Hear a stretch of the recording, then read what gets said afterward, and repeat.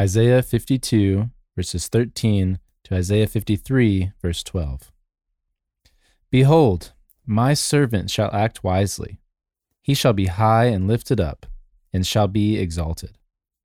As many were astonished at you, his appearance was so marred, beyond human semblance, and his form beyond that of the children of mankind. So shall he sprinkle many nations. Kings shall shut their mouths because of him. For that which has not been told them, they see, and that which they have not heard, they understand. Who has believed what he has heard from us? And to whom has the arm of the Lord been revealed? For he grew up before him like a young plant, and like a root out of dry ground. He had no form or majesty that we should look at him, and he had no beauty that we should desire him. He was despised and rejected by men, a man of sorrows and acquainted with grief, and as one from whom men hide their faces. He was despised, and we esteemed him not. Surely he has borne our griefs and carried our sorrows. Yet we esteemed him stricken, smitten by God, and afflicted. But he was pierced for our transgressions. He was crushed for our iniquities. Upon him was the chastisement that brought us peace. And with his wounds we are healed. All we have like sheep have gone astray. We have turned, every one, to his own way. And the Lord has laid on him the iniquity of us all. He was oppressed, and he was afflicted, yet he opened not his mouth. Like a lamb that is led to the slaughter, and like a sheep that before its shears is silent, so he opened not his mouth. By oppression and judgment he was taken away.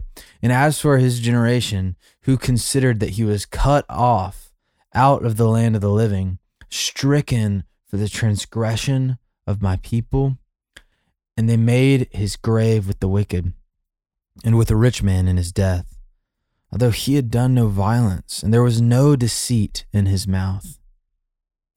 Yet it was the will of the Lord to crush him. He has put him to grief. When his soul makes an offering for guilt, he shall see his offspring. He shall prolong his days. The will of the Lord shall prosper in his hand. Out of the anguish of his soul he shall see and be satisfied. By his knowledge shall the righteous one, my servant, make many to be accounted righteous, and he shall bear their iniquities. Therefore, I will divide him a portion with the many, and he shall divide the spoil with the strong, because he poured out his soul to death and was numbered with the transgressors. Yet he bore the sin of many and makes intercession for the transgressors. It's the word of the Lord. Thanks be to God. Amen. Man, I mean, this truly is, and I know I can speak in superlatives sometimes, but this truly is one of the best passages in the Bible. It's awesome. One is the clearest, most powerful, most evocative gospel passages. It's hard to read it thoughtfully. It makes sense why some people refer to Isaiah, as like the fifth gospel. Yeah, absolutely. It's hard to read it thoughtfully without being stirred emotionally. And, we started at the end of Isaiah 52, which is kind of where this whole thought of the suffering servant begins, and of course carries through all of chapter 53 as we read. And it's obviously very powerful. It's this idea of, so there's the servant character in Isaiah. And, we've talked about in the past few days, like, it's kind of an interesting thing because sometimes when Isaiah is talking about the servant, it seems autobiographical. Sometimes it seems forward-looking. Sometimes it seems to be referring to Israel as a whole. And so today, like, there's this epic kind of coming out of the inception moment where Isaiah has just been talking in this somewhat autobiographical sense about, the opposition that he faces, and yet the redemption that God is going to bring despite that. But we return to this servant motif And in verse 14, there's kind of this textual clue, as many were astonished at you, which I believe is referring to Isaiah. God is, he's comparing this great suffering servant to Isaiah, but as distinct from Isaiah. So that's where we start. And then there's an amazing promise in verse 15. He will sprinkle many nations. Sprinkling, it's a Levitical sort of image, the sprinkling of the blood. It's a purification sort of image. And then it gets into this incredible, passage we often hear around Good Friday and Easter and throughout the year of, this young man who grows up with no majesty, no beauty that he would be desired, and he bears the griefs of the world. But here's what's really interesting is where the passage ends. I think we can only take away from Isaiah 53 sometimes this idea of like Jesus as, the suffering, crushed, tormented Savior of the world. But the passage ends with the restoration and the joy of this servant, the triumph of the servant. So, Jeremy, please tell us what strikes you in this passage. I'm glad you kind of went through a little bit of like how should we understand like the subject matter here, because it is easy as Christians to immediately jump into this echoes of Jesus so perfectly, right? And so, but I think, one thing that's just helpful is to remember like a little bit of how prophecy works. I think I've just been thinking about that because we encounter people start to get used to like, oh yeah, Christians really like this and read this, and then people get critical of that and start to bring arguments against it, like this wasn't talking about Jesus, and so I think I just wanted to say a little something about that because maybe you will encounter that. And I think it's just helpful to remember that prophecy does often have like a near, to put it in like simple terms, like a near and a far fulfillment to it. So just because it does have something to do with a near context situation doesn't mean that it doesn't have a more full fulfillment to it as well. Those aren't like opposed to each other. And so I do think that's got to be happening. Absolutely. Here. Like Isaiah doesn't know who Jesus is at all. And yet the Lord, it just kind of demonstrates the sovereignty of the Lord. I think I have a little bit of like a, wow, like God is amazing in this, in that he worked this out so perfectly in the life of Jesus, right? And this was written down like so much longer before. And so I think we should worship God who is ordaining things, Absolutely. Who is working out our salvation, who's pursuing us. Who has given us thought to like put our sins on someone else. Like that's amazing. And you just see that he's so committed to that. And yet he's working it out in history, in real events, in just in the details and the nuances of real events. And just further underscores that like, God loves us, I think. And is working out, is going out of his way to redeem us, to save us, to purify us, and to bring us into the joy of the suffering servant, which you are ending on, Absolutely. And I think that's a great reminder too, is that the path to joy is through suffering. Ultimately, there's joy in the Lord that really we wouldn't even have any access to if our sins weren't like dealt with, because that's like it's just a barrier. It's just a real barrier. Yeah. So those are some things that just I've been thinking about as we read this. Absolutely. The fact, to kind of zoom out onto the passage as a whole, the fact that Jesus comes as one who identifies with suffering, as one who has borne our griefs and carried our sorrows. I think that is so profound in so many ways, and it can strike us as profound in like a first reaction sense, and that's good. But I think there's even more depth there that changes our lives the more we think about it. And so, it's not just that like, oh wow, look at how good Jesus is, that he's like willing to suffer and that he's like willing to bear our burdens and willing to bear the curse of sin. And yes, absolutely, that does totally just demonstrate and illustrate the goodness and beauty of Jesus. But, I think one thing that this passage and passages like this, around the suffering of Jesus that we can take into life is we are all going to face trials. We will all suffer in various ways. Whether it's through like great tragedy or just opposition or hardship, or, it can look like a myriad of things, but we will all as humans face hardship. And I think when we understand Jesus as one who knows suffering and sorrow intimately, a door that can be opened for us spiritually is this understanding of like shared experience with Jesus.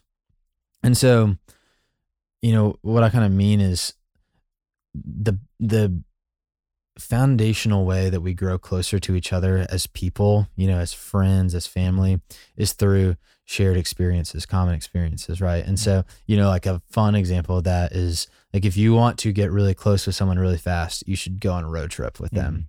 Share an experience. Yeah, there are a lot of people who I have like not known super well, and then we go on a trip together. Like for me, I do like a lot of worship, like, travel somewhere with people and like make music there for a few days. And you become so tight so fast because there's this shared experience. Or, if you walk through something hard with somebody, like that's on the more heavy side of this, but like that is very, very binding. Like people who've carried you through or you have walked with through really hard things, it's a very deep, intimate bond.